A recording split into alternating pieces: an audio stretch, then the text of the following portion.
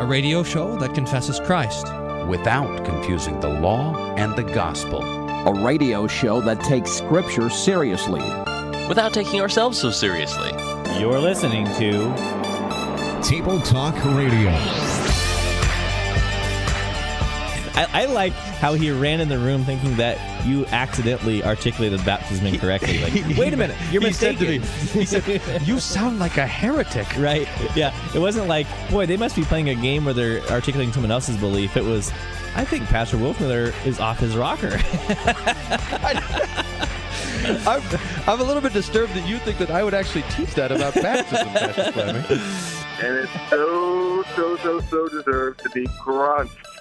I mean, mega crunch. So, you guys would put Mega the mega crunch on the song. That would be awesome.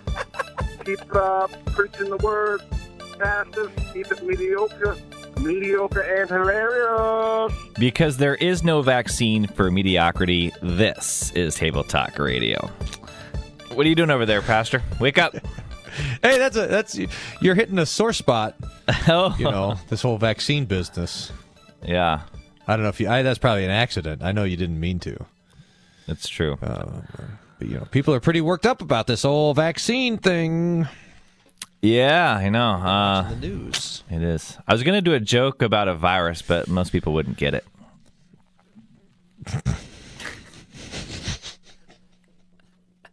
Dude, you're killing me. Yeah. See what I did there? I did. We should remember when we used to explain all your our jokes? Your jokes are only 0.01% fatal. I'm not sure what's more fatal, your jokes or my explanation of the jokes.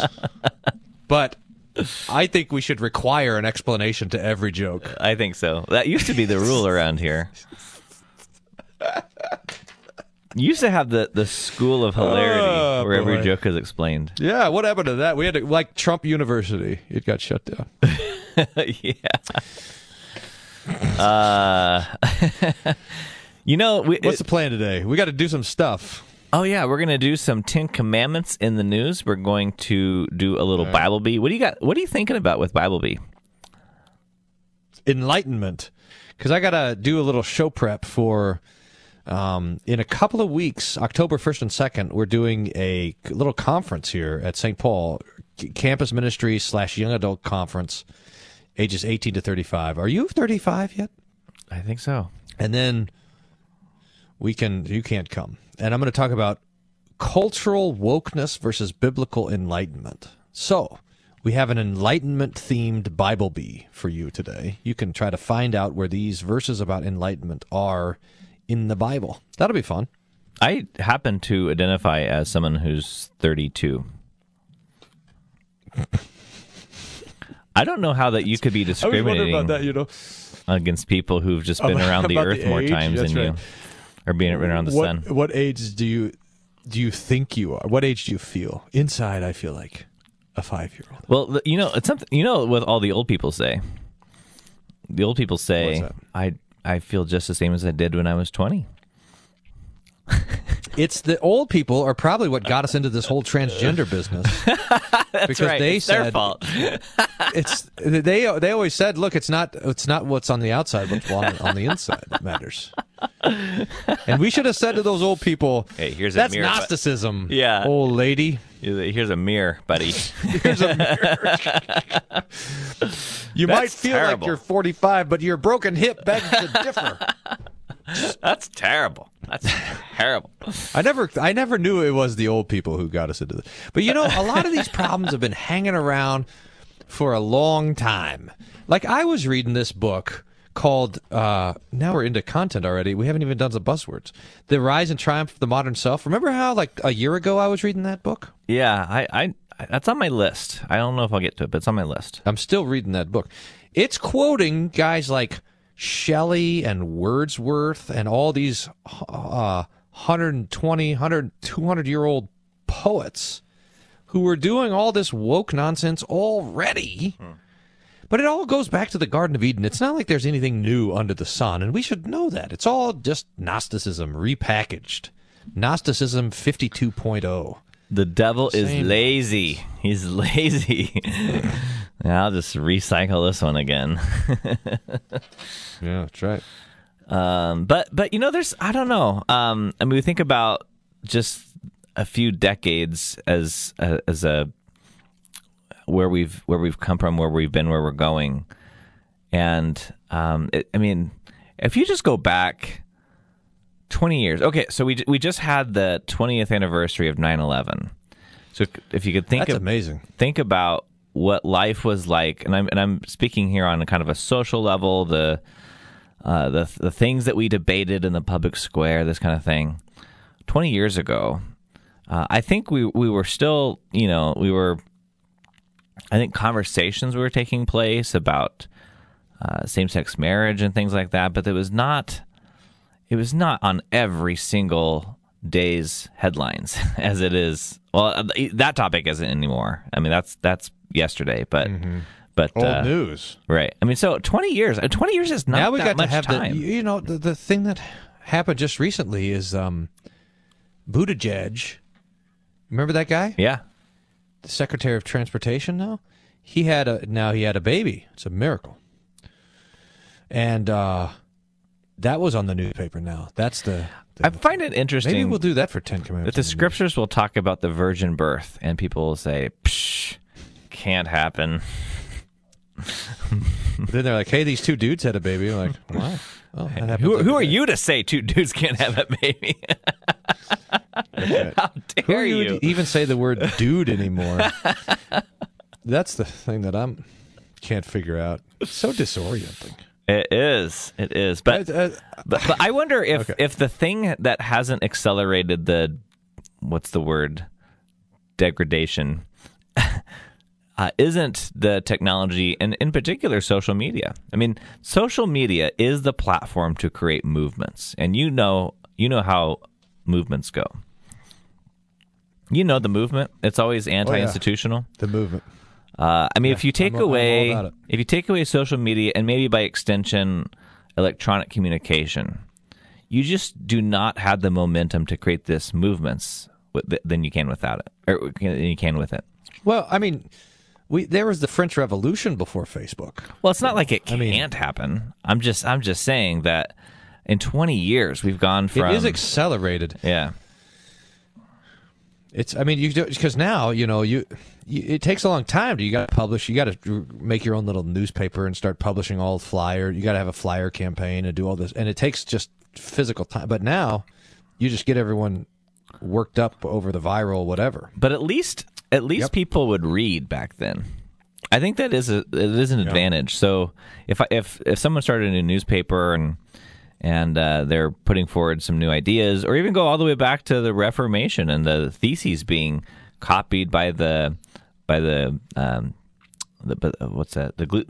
press. Printers? Yeah. So that now Gutenberg. Now people can read it, and so at least they were digesting ideas. Now we just we're just so manipulated by emotion and impressions and headlines, and that's the depth of which we were willing to consume information. Says you. I'm not on social media. You should. I remember. You should get off of the social media. I'm not even on it. I'm just. I remember when you repented. But look, when you acknowledged my foresight of yesteryear. Yeah, true enough. All right. Hey, I got a buzzword for you. Okay. Oh wait, I don't have a buzzword. All right, my buzzword for you is enlightenment. Okay. We'll get to the definition later. Okay. So I'm supposed to use your buzzword without knowing what it means? You have to guess what it means. Okay. If you guess wrong, then... My theological buzzword for you is mystery. So this is fascinating when we look at the scriptures, and especially in the Pauline epistles, he loves talking about how he's been given the mystery. And what is the mystery? Well, the mystery is, so if we do not have Christ, or in particular God's revealed word to us, then what God thinks of us is completely unknown to us, and we'd be left to only surmise what God thinks of us by what we can see. So you see the hurricane that hits, the flooding, just you're out in a walk and a lion ravaging a zebra, because I go on walks in Africa a lot. Right. You look around. That sounds like Oregon, actually. It's crazy. Remember that one time I was driving home from Oregon, and we had a flat tire out in the wilderness of this thing, and I called when we finally got to the Walmart to get our tire fixed. I told Dad where we were in this preserve. He says, "Oh yeah, last time we were there, I saw a mountain lion chasing a herd of wild donkeys." There you go. Sheesh. So you would look at these things and think, man, God is not happy with us. But the mystery made known is that God loves us because He sent His Son to die for us, and that He has poured out all the wrath that He would rightly pour out upon us for our sin. He pours out upon His Son Jesus instead of us in our place. So that the mystery made known is that God is at peace with us. And so that's this mystery that Paul is, he said that I rejoice in this suffering to proclaim this mystery. Colossians talks about that. So that's mystery. It'll be interesting to put that next to enlightenment to see if that has anything to do with enlightenment or not. So, got buzzwords out of the way. We're going to be looking at 10 Commandments in the news here on Table Talk Radio, and then Bible Beast. So you'll want to stay tuned for some of this episode, and we'll get after it right after this.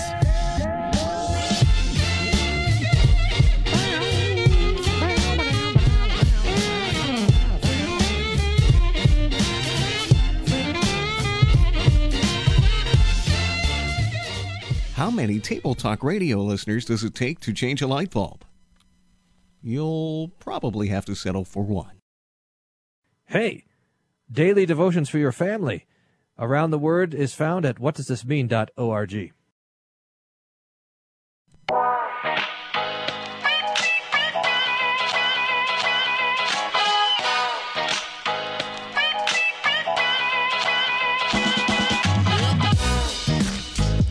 Well, you wouldn't know what to think about the news if not for Table Talk Radio. 10 Commandments of the News is a game where is that what it is? Yeah, I'm sure. We're everyone's favorite news source, I bet.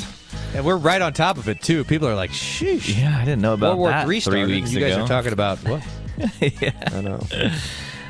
But we asked the question, which of the Evergreen commandments? comment. That's what we're interested in. We are. It never gets old. No, we are like nothing ever gets old here. McDonald's chicken nuggets. It doesn't age. That's right. All right. Well, I got a news article for you. I came across this when I was reading the fashion section in the New York Post. As you know, I read that section a lot. Headline says, really? AOC wears tax the rich dress to Met Gala. Says Congresswoman. What's the value of that dress, by the way? Is that on there? That ironic point mentioned in the article? We'll see. We'll find out. Congresswoman Alexandria Ocasio-Cortez is the face of the Democratic Socialists of America, showed up to the glitzy Met Gala wearing a political message seemingly aimed at her fellow partygoers. Ocasio-Cortez wore a white gown by Brother Valleys with "Tax the Rich" in red letters splashed across the back and accessorized with matching slogan on her bag to the America-themed ball. The 31-year-old rep, who is the darling of the far left, could have found a more receptive audience to her satirical statement at the workers' rally. The Met Gala is an exclusive event, which is a parade of millionaire pop stars, wealthy actors, trust fund society swans, and members of the glitterati. I haven't heard Glitterati. of it. Glitterati. It's new one. The glitterati. The glitterati. That's the fancy people. Okay. The beautiful people. Sure. The sure. glitterati. Sure. The yeah, that whole culture there. Yeah, I'm well acquainted. It's kind of it is a obviously. Bit of a. Yeah. Oh, that's what they've been shouting at me.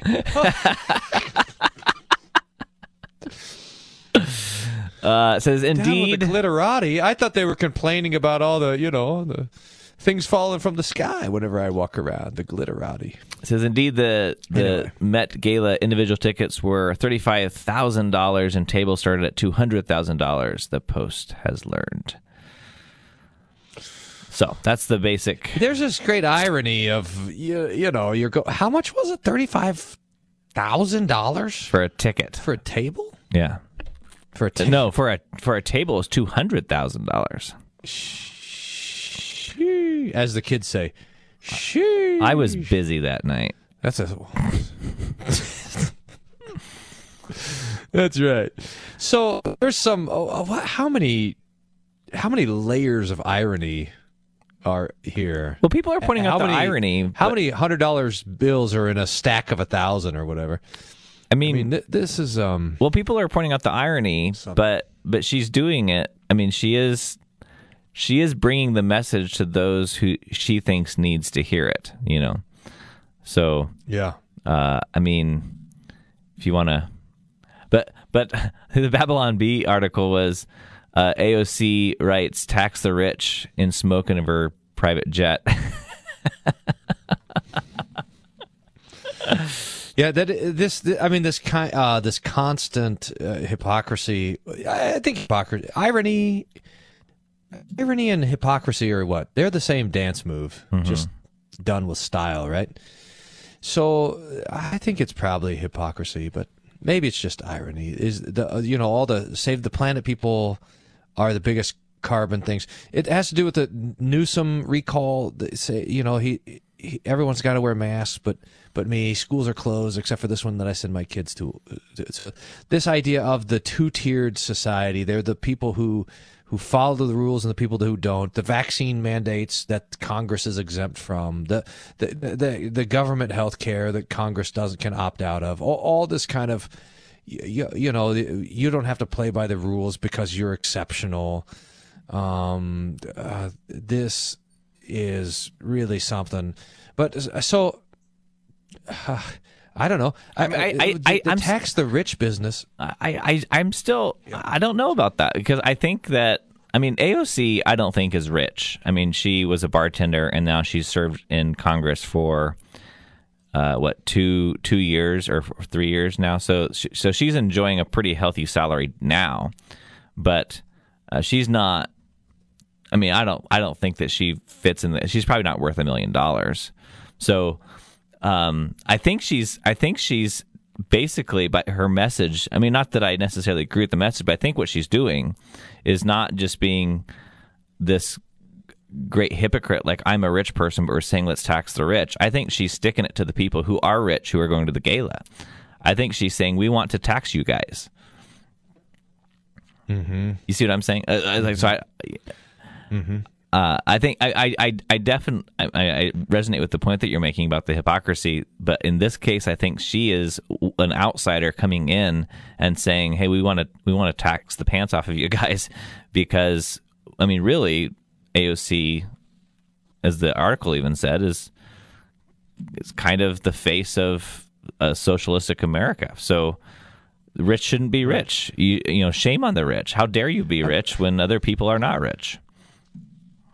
Well, why can't... So here's the thing that I've never understood about this. Because there's this, what's the opposite? Don't tax the rich? And I guess some people say, well, once you reach a certain point, you have the means to avoid taxes. So it's, there's always these things like Warren Buffett pays less in taxes than his secretary does, or all these kind of things, which I don't know. I don't know if that's true or not, but it does seem like once you reach that, there's a point where you can sort of escape things. There's all the question of corporate taxes, but why not? What is the problem with just saying, all right, everybody pitch in 10% of whatever you make, and that's it. That's all we're going to do. Or just pick the number that you need. Pick a number and just say, if you make $10, then you owe us $1, and if you make 100, it's 10, and you make $1 million, it's whatever 10% of $1 million is.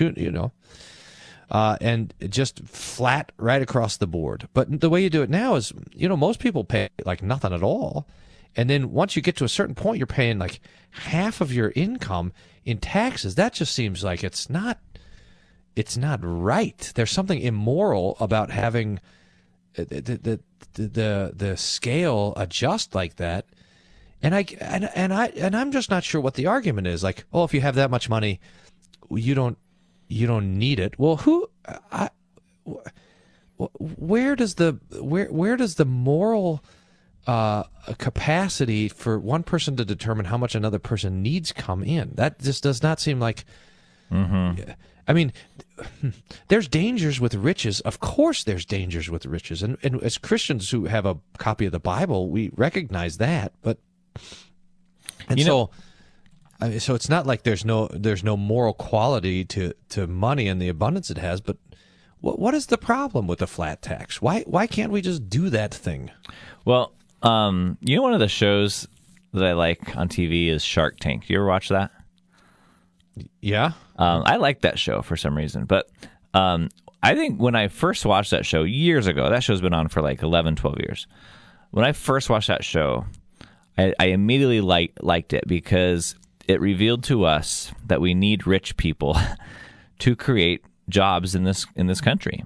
So here you have these, I don't know, multi-million-dollar, who knows what they're worth, and these hardworking Americans who had an idea for a product or a service, and they want to grow their business, but they can't. They're maxed out on their capital or whatever. They need help getting to the next level. And so here comes this investor, pours in, who knows, $500,000 and gets a certain equity stake in the company. And now they're able to grow their business, create more jobs and all this. So if it wasn't for the rich, those opportunities wouldn't have been made available. And I think part of the problem, the situation of our current tax system is that it taxes different income activity differently. So someone who just has a job and pulls in income, gets a paycheck, a certain percentage comes out for that. But people who are using their money for investment purposes, that's taxed differently. So the government has realized we can get people with money to use their money in a way that is advantageous for our country if we give them tax incentives. So if people are building apartment buildings, for example, they're going to get huge tax discounts because they're doing something that we need in our country.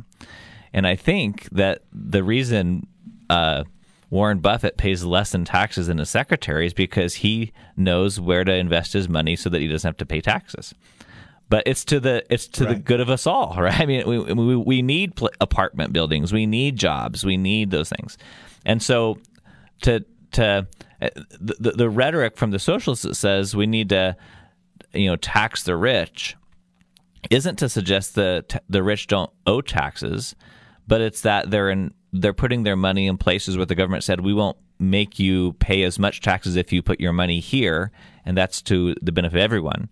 But if you're taxing just the rich, saying, look, you have to pay, a higher rate, they're not going to put their money in those things, and now the government's going to have to come in and build those apartment buildings, which will not be probably as good as they would be if done by a private investor. What do you think about that?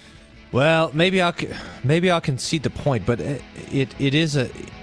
to make the point, you have to then concede that taxes, no matter how they come, are a constraining force, and that's something that's difficult for the progressive to recognize. We got to probably talk about more of this on the other side, I imagine. All right, let's do it. You're listening to Table Talk Radio. Don't go away.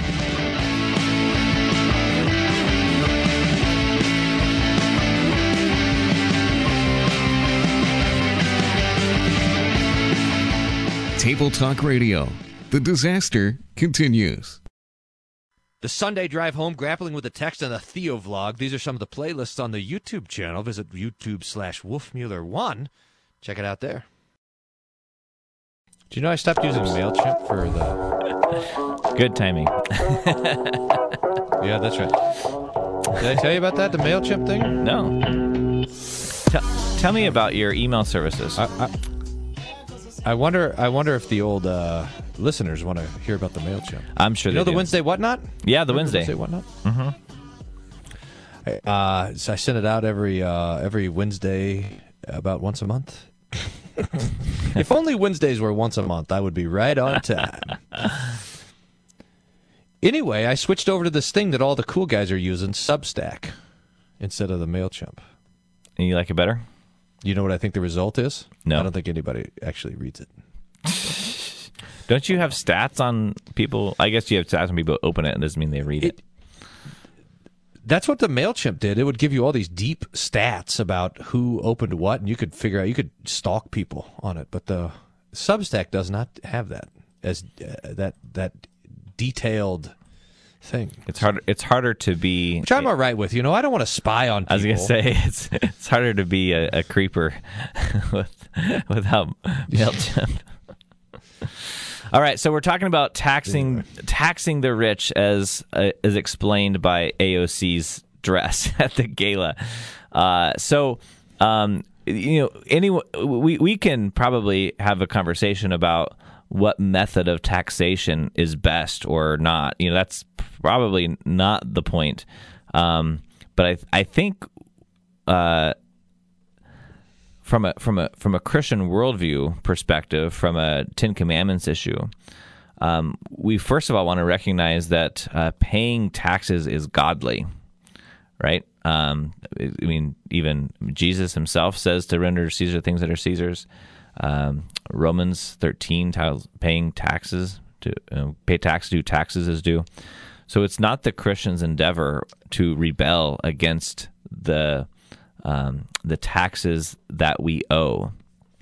But there's also something to be said that I think is insinuation. It's hard to tell from just reading the 3 words on the back of AOC's dress, but I think the insinuation is that if we tax the rich more, then we can give that money to those people who are poor, and that enters into a new discussion that is beyond what I think the biblical worldview is, because I think the biblical worldview in caring for the weak and the poor was an act of charity, not an act of taxation, and those are two different things. I'm reading this. I got to go have lunch with this guy, Dr. Budashevsky, who teaches down at UT, and he was talking about the two different ideas of charity. Here's one idea of charity: is you need something, so I give it to you. And here's the other idea of charity: I see you need something, so I go get it from the person that has it and give it to you. Mm-hmm. And that is two radically different understandings of charity. But here's the problem. We were working on this in Worldwide Bible Class this morning. Remember Worldwide Bible Class? Oh, yeah. wolfmueller.co/Bible. You should jump in sometime just to check it out, see how that goes. Okay. I know you're busy doing show prep normally, Wednesday morning. Anyway, we were talking about this morning, is how there's some people who see everything as political. Everything is political. There's nothing pre-political, there's nothing post-political, there's nothing hyper-political, above or below. Everything is political. And for the people that see everything as political, they cannot see if there's a need, how it could possibly be met apart from the government. So this is part of the response that I saw to, like, the Texas abortion law. Oh, well, now is Texas going to provide free adoption, free medical care for people who are pregnant, free all this other stuff, free social. There's no social safety net for all these vulnerable people, and so now, okay, so but there's two. This is two totally different things. Like, should we care for the children that are unwanted and born in a situation where they're not wanted? Yes, absolutely. Because does it have to be taken care of by the government?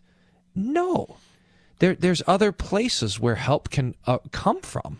Our help comes from the Lord who made heaven and earth, and there's the church and the family, which are there. But if you have this, everything is subsumed into politics, then you think, if there's any help, it has to come from the government. That's all. And if you're against that, then you're against helping. Right. I think that's the communication block that we have. But I think it can only come from the government now in the corner our society has painted itself in. And what I mean by that is that, so the other two estates that would be more efficient at helping people and better positioned at helping people are also the estates that our society has sought to break down and ruin. So we take down the family, and then we despise the churches. No one goes to church anymore. And then we say, hey, there's all these people in our society that need help. How do we get them help? Oh, well, let's get them help through the family. Oh, wait, that doesn't exist anymore. Well, maybe the churches can help them. Oh, no, they're too small. They're too little. They can't really help anymore. Well, now the only estate that's left is the government. So I think that this goes hand in hand. To reject the institutions that God has given is to it resorts to fear, loving, and trusting in the government. Yep.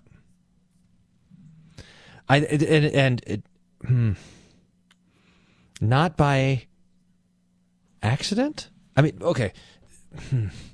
Yeah. There's a conspiracy here. We know there's a conspiracy because we know there's a devil who hates everything good, including the family and the church, and is going to be fighting against it, and is going to be stoking the fires of political passions to the result of that everything is understood in political terms or in whatever terms. Everything is subsumed under economic terms. Just this is the temptation, I think, that Marxism puts before us, is to understand everything in terms of economics. Or critical theory now, which is to understand everything in terms of race. Everything gets subsumed into this sort of one monolithic category, and you lose the balance that the Lord has built into the estates. And yeah, so those things are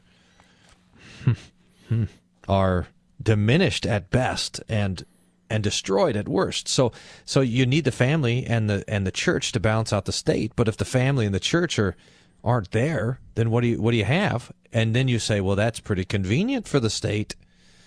And the answer is yeah. Mm-hmm.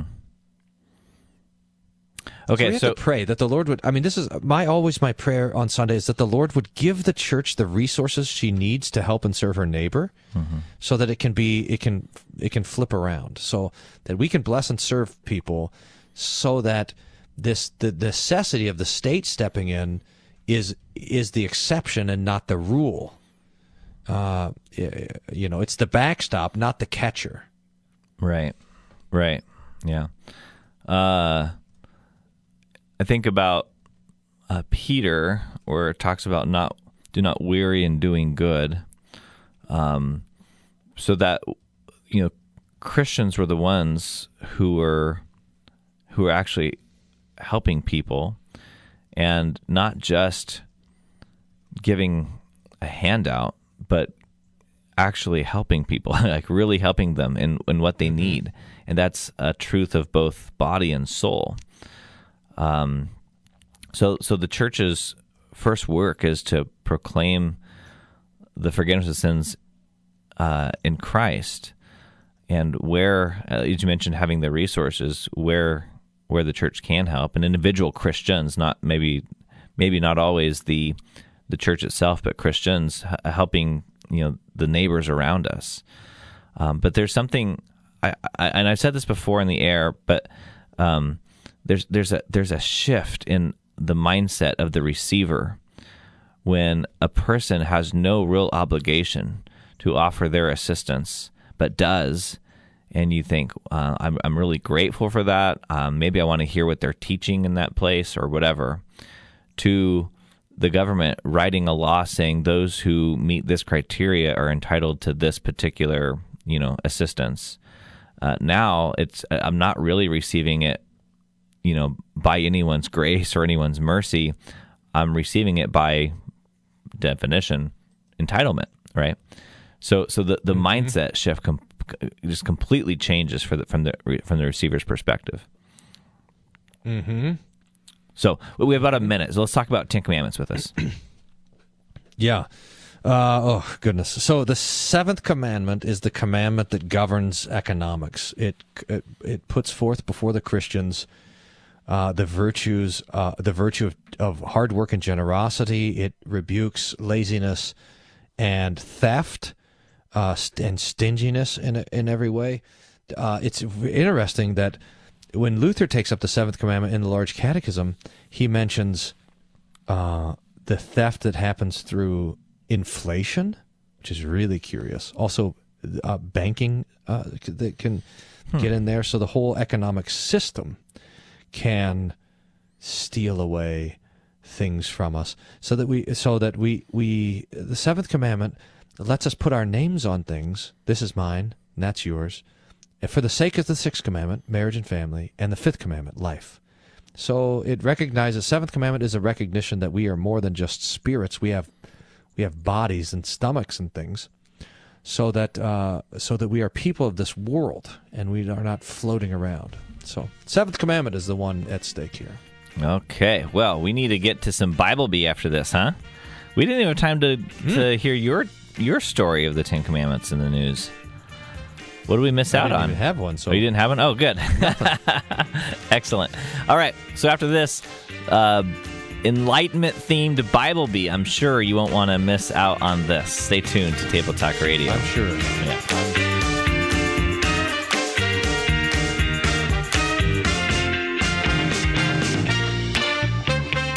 Earplugs not included. You're on Table Talk Radio.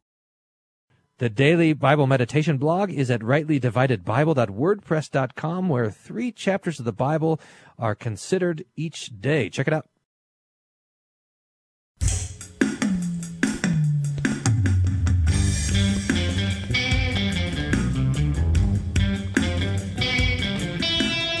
Cashing in 500 Table Talk Radio points for using the buzzword without Brian even noticing. Just slipped it in there like it was all part of the plan. All right, so It's not that hard. I'm really not paying that close of attention. I shouldn't feel so happy about it. That's like when you win in a game, like, yeah, and the guy goes, I wasn't even trying. Oh. Yeah, I always say whenever the kids beat me at Anything. at chess, Oh. I'd say, "Aren't you glad I let you win?" Yep. All right, so we're gonna do This some is a new thing Bible to trick Bee. the kids into playing chess with me. Here's advanced parenting 101 because I want to play chess with the kids, and I say, "Okay, if you win, you don't have to help with the dishes." Nice. So I give them a way to get out of doing something if they play and win. They're like, "Well, I guess I got nothing to lose." I'm like, "You're right." Is that why you do the dishes so much? So that's why they help so much. Boom. Oh, all right. Let's. The way in this Bible Week goes is I'm going to give you probably the 3 rounds are going to be 3 verses. Well, actually, 1 verse, then 3 verses, then 1 verse. That's what I want to do this time. So I can't do 1 word clue because Enlightenment. we're doing enlightenment. So Yep. Okay. Fair enough.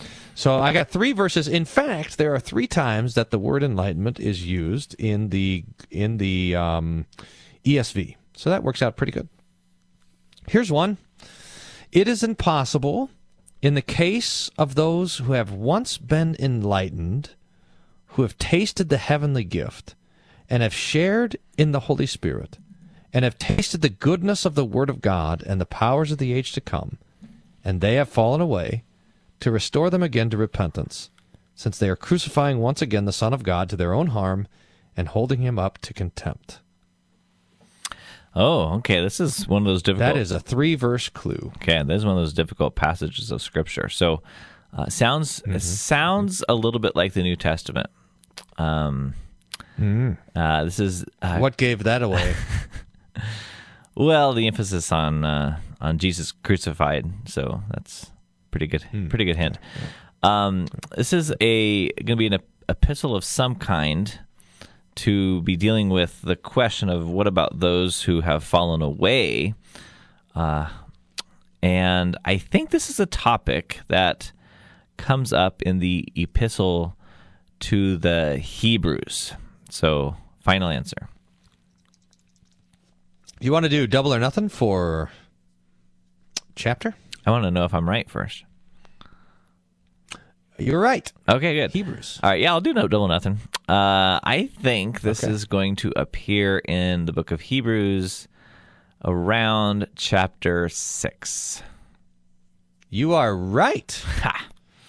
Double or nothing for the verse. So if I name a verse, can it be anywhere within that 3-verse range? Yep. Okay. Yep. That's pretty good Yep. odds. I'll do One that. verse in the 3. I'll do that. Okay. This is in verse 8. Wrong. This is verses 4 to 6. Oh, I was so close. You were close. That's a shame.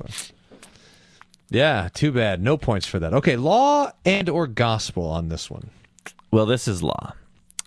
This is warning us to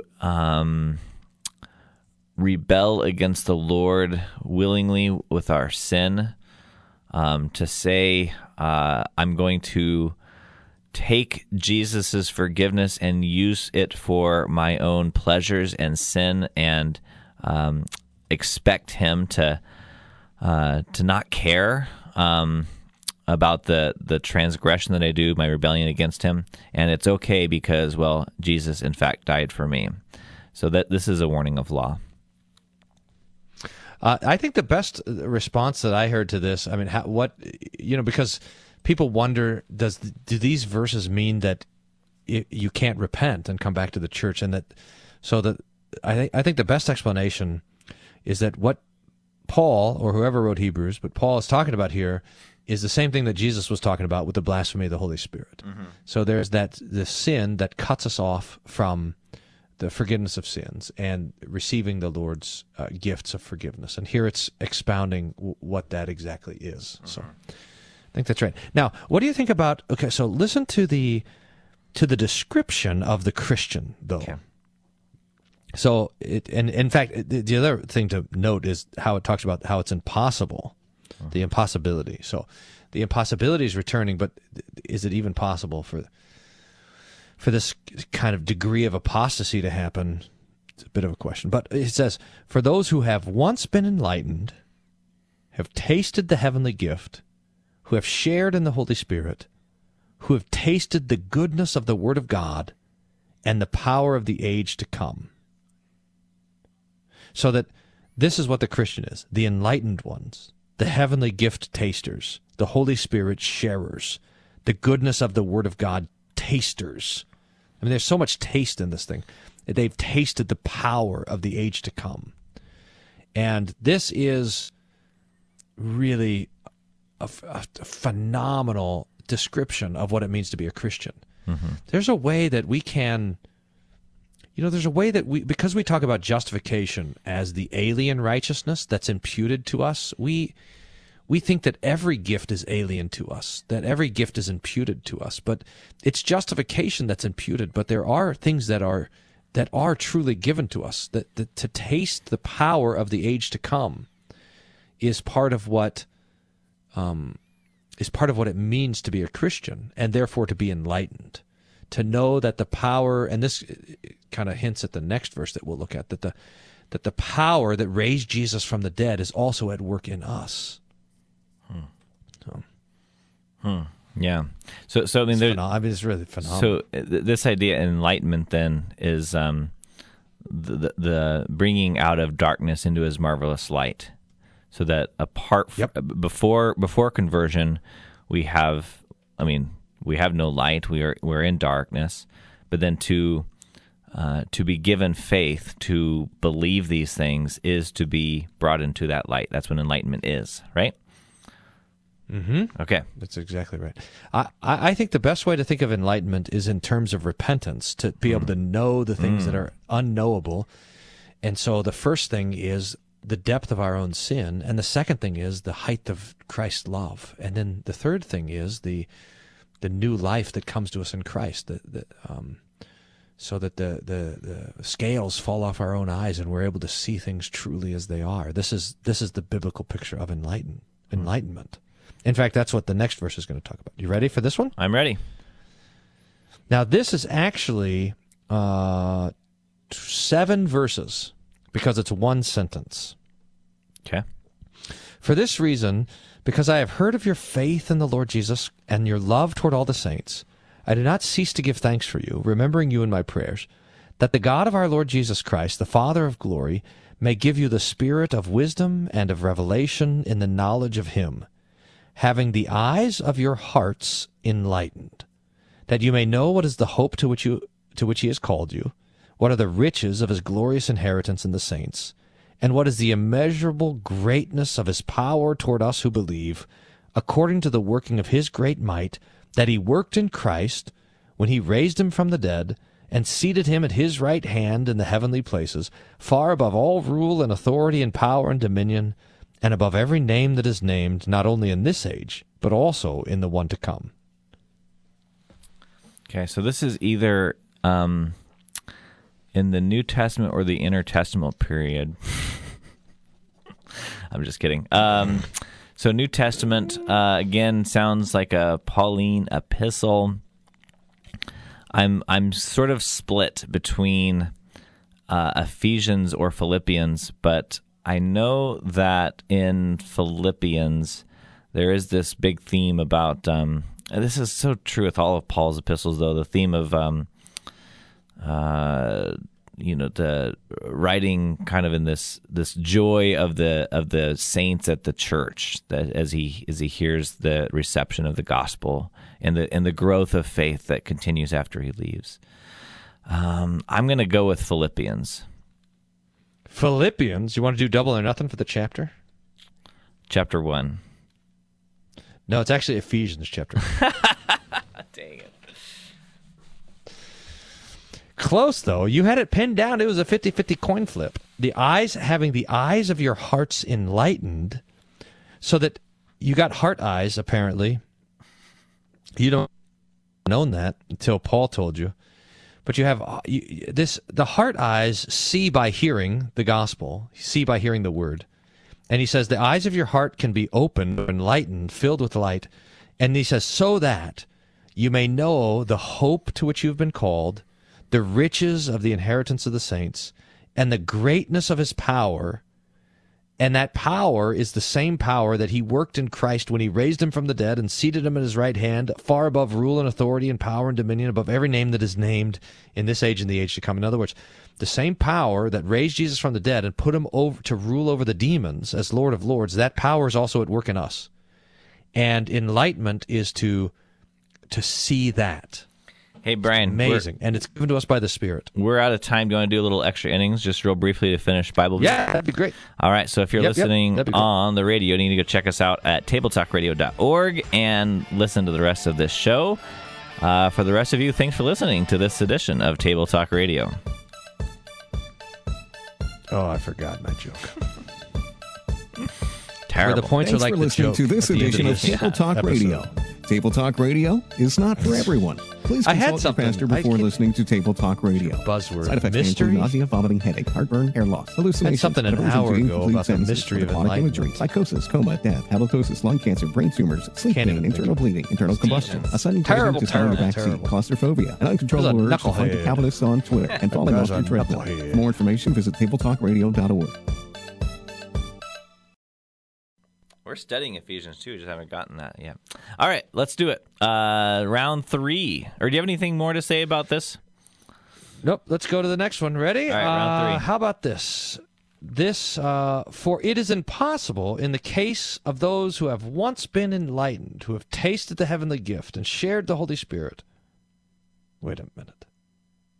Nope, that's the one I read before. I was going to say, that sounds familiar. Here it is. Hebrews. Here it is. But you recall the former days when, after you were enlightened, you endured a hard struggle with suffering, sometimes being publicly exposed to reproach and affliction, sometimes being partners with those so treated. Ooh. This is a tough one. I think you're trying to trick me. What? What? I would never.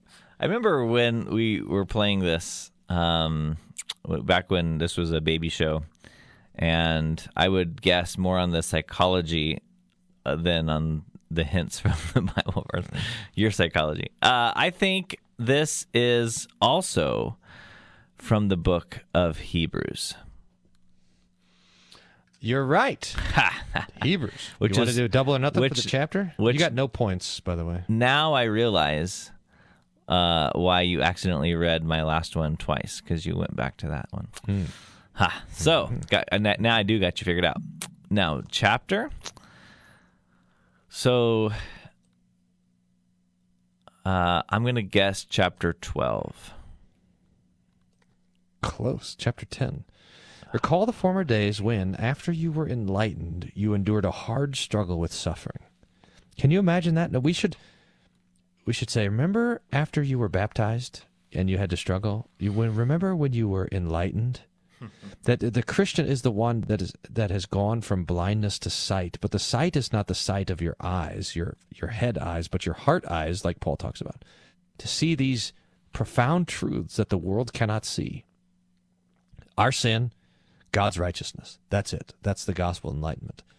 And it causes suffering. There's suffering that follows that enlightenment. I maybe, if nothing else, I want the Christians to know that we are the enlightened ones. So all these people talking about being woke or being awake or being enlightened or all this red pill kind of talk, which is say, look, repentance is enlightenment. The Holy Spirit brings enlightenment. This is what it means to belong to the Lord Jesus. It is a kind of fascinating irony that our fight is not against flesh and blood. So that the devil would get you to believe certain mistruths and call it enlightenment. Or and the same thing with freedom, right? The devil does the same thing with freedom. So do what you want. That's right. freedom. That's when it's freedom. really slavery, right? So the devil calls freedom slavery. He calls ignorance enlightenment. He calls death life. He calls good evil. Mm-hmm. But he makes it's not like that's so obvious. He makes a compelling case for all of these things. Well, someone ought to call him a liar. Gnosticism, you're right, a really good liar. I mean, that's the root of Gnosticism, is we have the secret knowledge, but it's not. You've embraced a lie. That's Gnosticism. So it's Gnosticism is to embrace as truth the fundamental error, that creation is wicked, or that God is not good, or that Jesus is not Lord, whatever. So enlightenment is the opposite of that, to have our eyes open to the truth of what the Lord has for us in Christ. Good deal. Well, that was a nice game. So you got this. What's coming up about enlightenment? You got a presentation. October 2nd, we got a conference. Yep, here at right. St. Paul for the kids. You know, the kids. The kids. 18 to 35. Does that count as the kids? You think I can call them the kids? Kids. Kids, listen up. Kids. Listen, children. I'll come. Do you need another speaker? I'll come and be like, kids.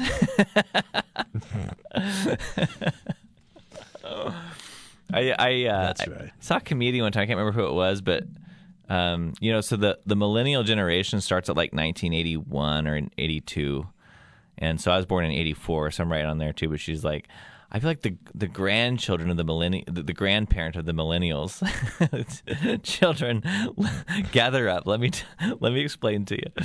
Anyway, all right. Let's remind you this sketch. The guy said, "Why the next generation are going to be terrible old people." And they were talking about how when I visit my grandparents, it's like, here's a picture of your grandpa storming the beaches of Normandy, and when we're old, it's going to be like, here's a picture of your grandma's breakfast that she had, and here's 7 pictures of her standing in a mirror with the dress she decided not to wear.